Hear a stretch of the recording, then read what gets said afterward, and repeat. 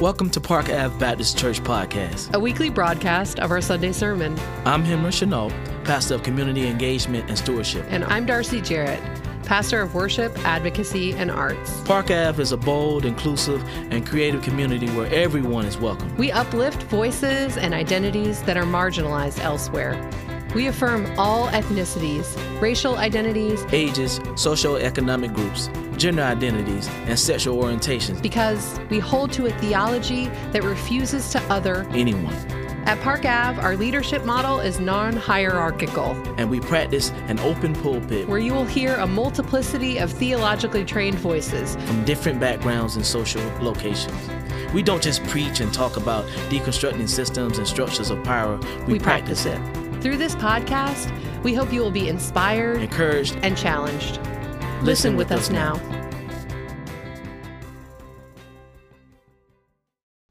Park Avenue Baptist Church, in response to COVID-19, has suspended in-person worship, but that can't stop us.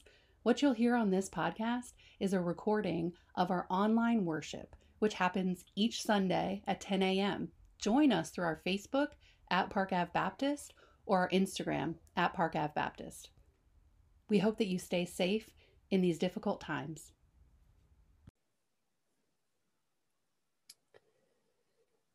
We are going to move into our time of reading.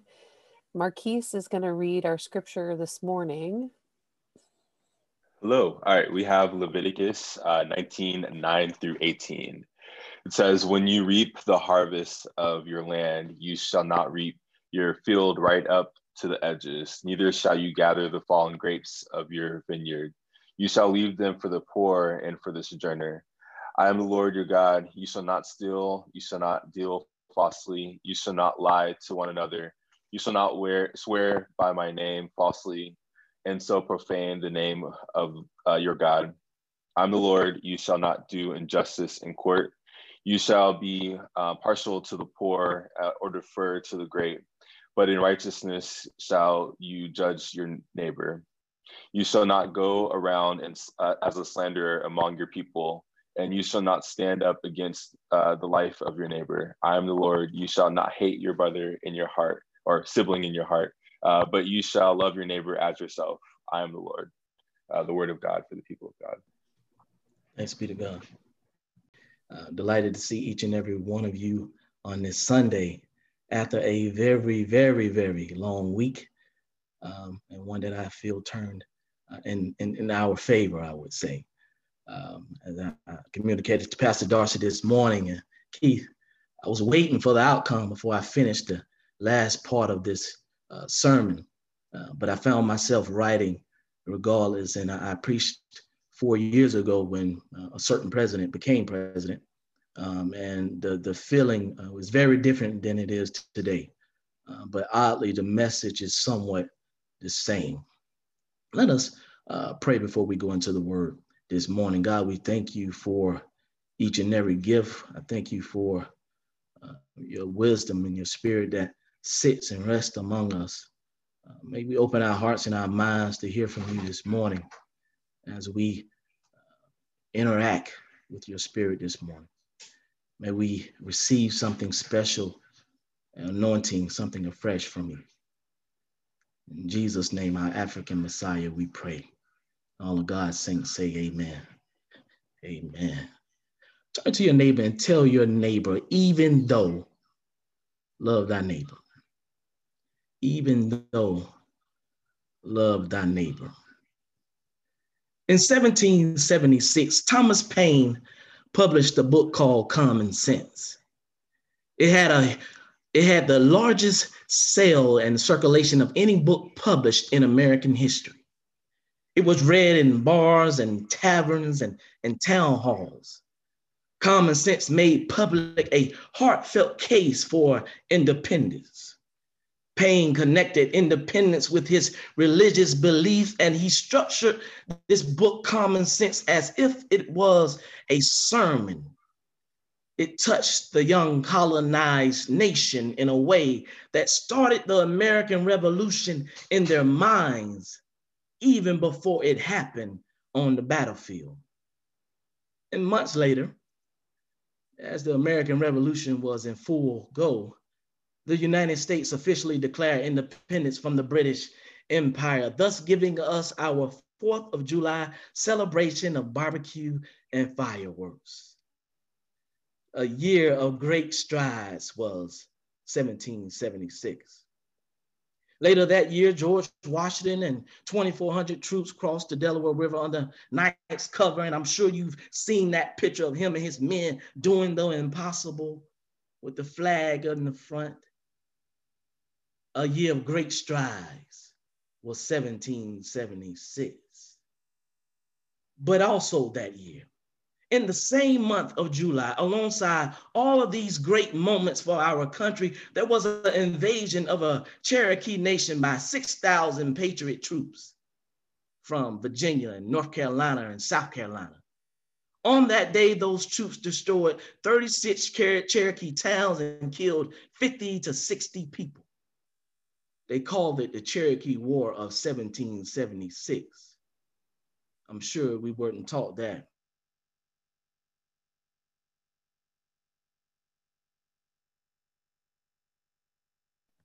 And then all that year, in 1776, 700,000 African people, Black, brown men and women and children, were enslaved legally, taken from their homes, their culture, stripped of everything they knew.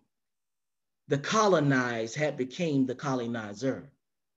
The oppressed had become the oppressor, all the while fighting for its own freedom and taking away the same freedom of other people who in America, the land of the free, saw as less than, but who the Bible would call our neighbor. We the people is what the Constitution says. We the people of the United States, in order to form a more perfect union, establish justice, ensure domestic tranquility, provide for the common defense, promote the general welfare, secure the blessing of liberty to ourselves and our prosperity, to ordain and establish this Constitution for the United States of America. Yes, we the people, which did not include everyone at that time, but if we are to say it, then we the people of the who are the minority and the majority, the ins and the outs, the rich and the poor, the Christian and the non-Christian, the Republican and the Democrat, the Southerners and the Northerners, the straight, the gay, the Black, the brown, the yellow, the white. We the people who are all neighbors from different neighborhoods. People of the United States, the idea was to come together for a more perfect union, a union where everyone, not just some people, could live into America's dream. Now fast forward 244 years to 2020. Where in many ways the once colonized is still colonizing and oppressing through systems built to keep the same minority of people in their place. 2020, a year of many surprises, a year of great loss, and a year also of great gains.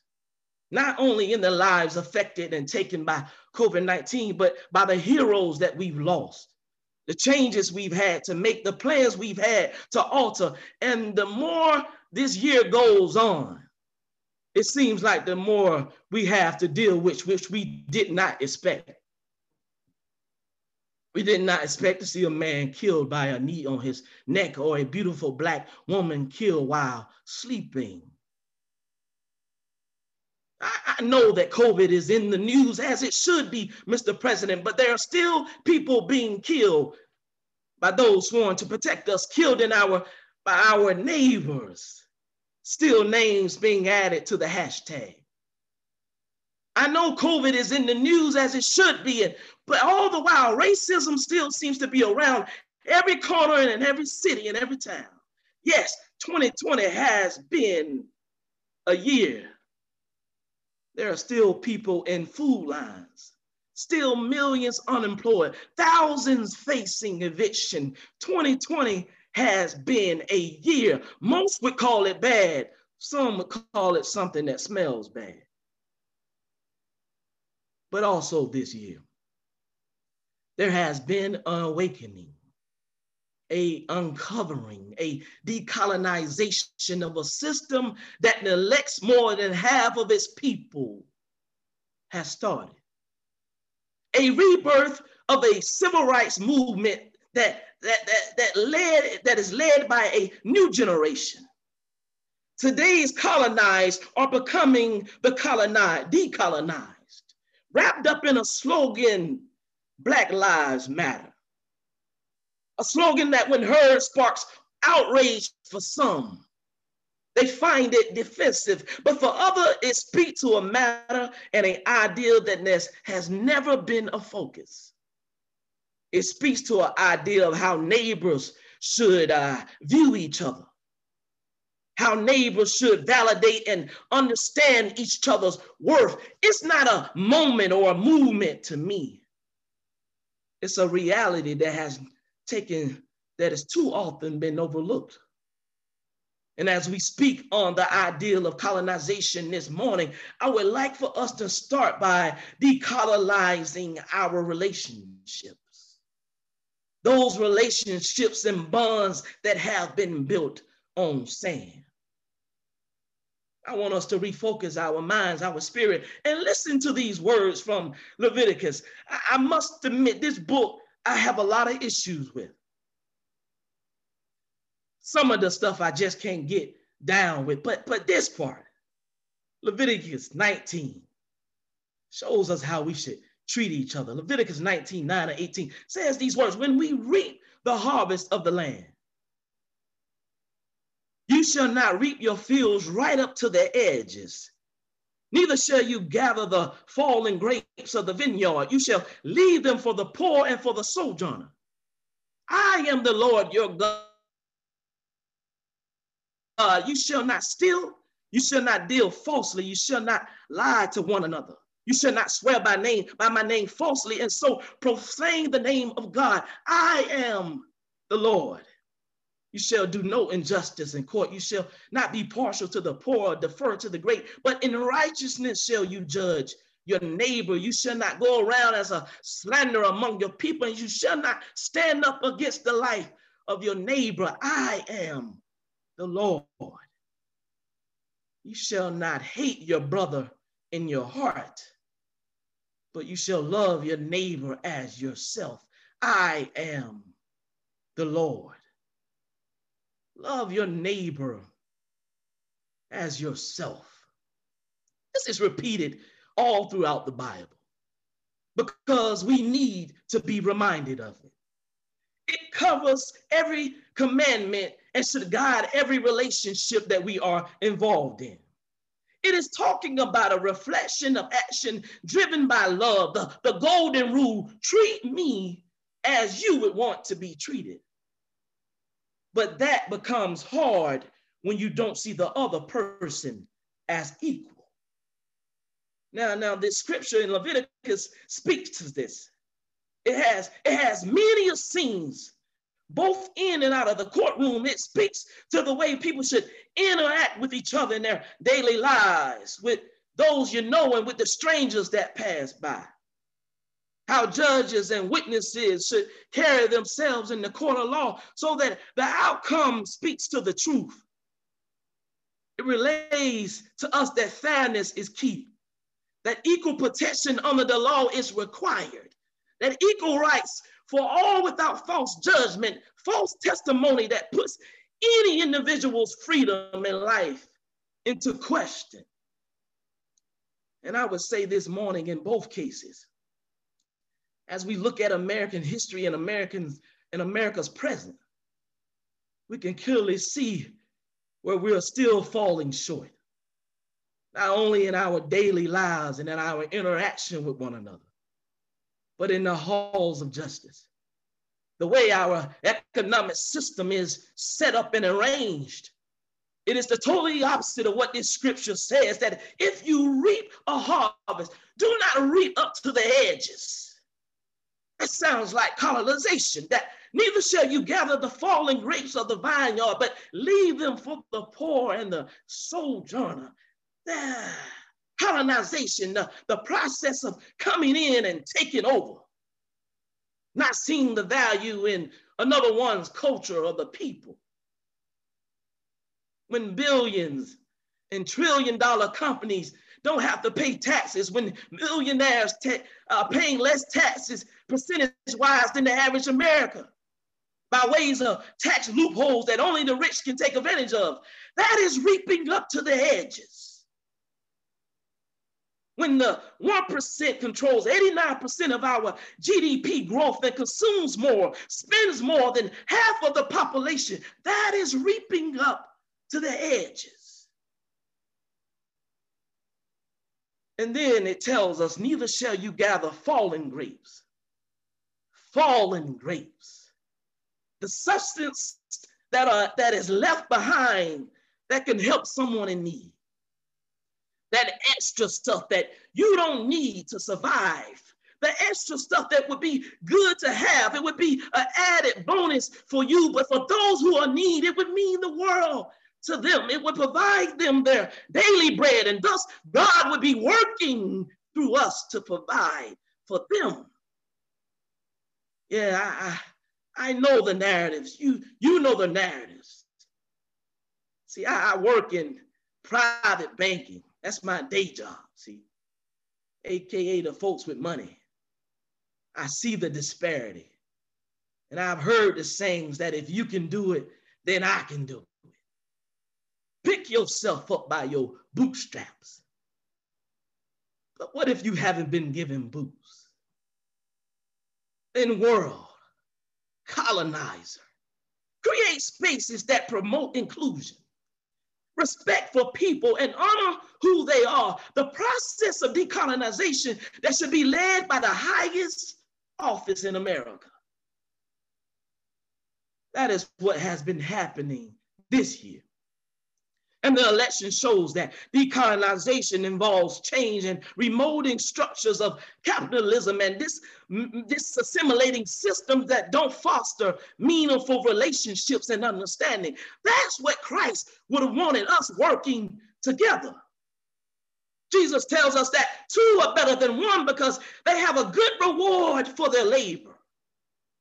When people work together, they can double their strength and they can get more done. So if we work together, we'll double our love, we'll double the conversations that we're having. It involves listening and loving those from the other side of the track, even those that we don't agree with on everything. And that takes time, that takes investment in each other. It takes teaching each other, working together, serving together. Love thy neighbor as you love yourself. I am the Lord. You shall do no injustice in court. Not be partial to the poor, defer to the great, but in righteousness shall you judge your neighbor. You should not go around as a slanderer among your people. You shall not stand up against the life of your neighbor. I am the Lord. You shall not hate your brethren in your heart, but you shall love your neighbor as yourself. I am the Lord. In righteousness shall you judge. In righteousness, we the people can find a commonality and a common purpose. And in righteousness is how our courts should operate. In righteousness, we can form relationships with those who we've never considered connecting with. And moving forward this year into next year, we need to be in the process of healing, a process of mending relationships, mending history, healing from so much division in our country that still lives. And even though there will be a new leader in 2021, we still have so much work to do in forming relationships. Those relationships that have been damaged these past 4 years because there haven't been a focus on we, the people, on unity, on love. Psalms 133:1 tells us that how good and pleasant it is for brothers to dwell together in unity.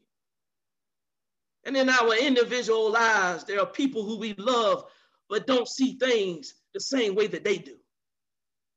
But if we can look at Jesus this morning and learn from him, when after turning over tables, after decolonizing the system, the temple, it tells us that Jesus sat down and taught. He didn't kick them out the temple. He didn't tell them to leave and never come back. He taught is what the word tells us. So we must be willing to teach in 2021, to have conversations that move us forward in unity and in love, not carry hate or in our hearts or disdain, but to teach with grace and with mercy. The fight is not over. The work is not yet done. We have won a major victory on yesterday, but the tide is still turning. We have to continue to work for the next generation, to continue to strive towards a world that sees character over color, that chooses love over politics and people over profits. Let's continue to work to make things common sense, AKA Christ sense, so we may live up to those 53 words written 244 years ago. This morning, we reclaim them for ourselves so that America can one day be America can one day be great. That we the people, that's what it says, we the people of the United States, in order to form a more perfect union, establish justice, ensure domestic tranquility, provide for the common defense, promote the general welfare, secure the blessing and liberty to ourselves and our prosperity, do ordain and establish a constitution for the minority and the majority, the ins and the outs, the rich and the poor, the Christian and the non-Christian, the Republican and the Democrat, Southerner and Northerner, the straight, the gay, the deaf, the blind, the black, the brown, the yellow, and the white. We, the people, who are neighbors from different neighborhoods. May it be so. Let us pray this morning. Let us pray this morning. God, we thank you for your message.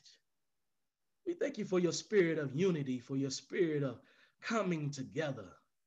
We know that in the days coming ahead, we will need to operate in grace and in mercy and in understanding. We will need to be above reproach, above par, willing to lean over to the other side of the aisle to find a way forward. Yes, that your spirit be amongst us in our walk. Your spirit be in our leaders and those who will be leading us into the next path and next journey called life. We ask that you never leave us, that you be with us in the ups and the downs, in the rain and in the sunshine. It's in Jesus' name we prayed it. Our Black African Messiah, our liberator, our decolonizer. All of God's saints say, amen. Thank you for listening to the Park Avenue Baptist Church podcast. If you'd like to worship with us in person, our services are on Sunday mornings at 10 a.m.-ish. We are at 486 Park Ave in Southeast Atlanta, across the street from Grant Park, at the corner of Park Ave and Sydney Street. To find out more about us or get in touch, visit our website at parkavbaptist.com. Now go into a world that is too often unjust, knowing that the God that created you loves you and empowers you to love boldly, live inclusively, and serve creatively.